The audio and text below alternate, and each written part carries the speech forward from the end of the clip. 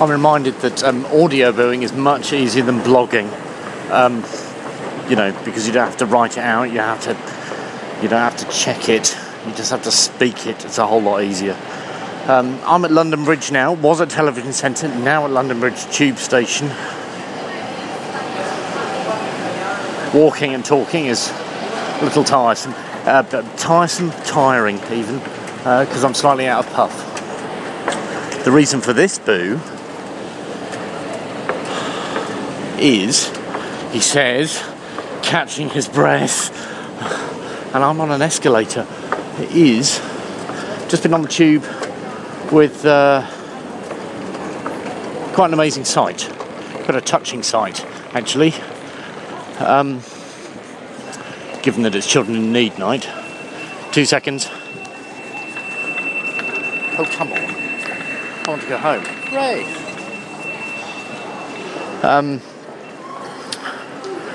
Two children with learning difficulties in wheelchairs who, as far as I could make out, hadn't been on a tube train before because the two carers who were with them were reassuring them, were reassuring them about the noise and the speed and the doors and all the other people who were surrounding them in their wheelchairs.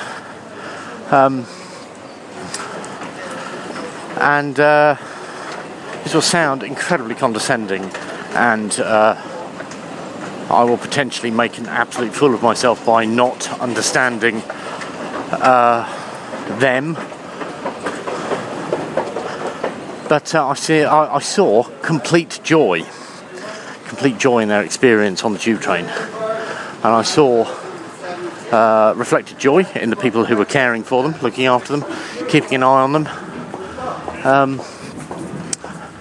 And then I started thinking about the people who were looking after them and how exhausting it must be, and what a massive, massive commitment that must be. That isn't somebody who's just being paid to do what they do.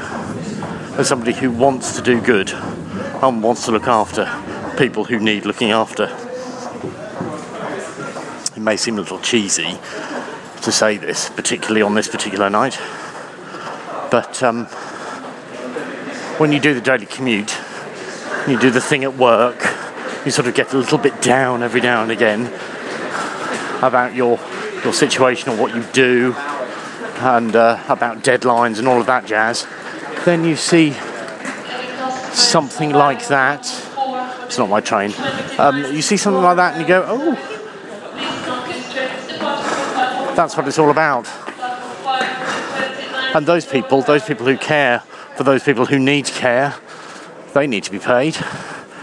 They need to have a life. And frankly, I'm prepared to admit, I often forget about those people. That's terrible.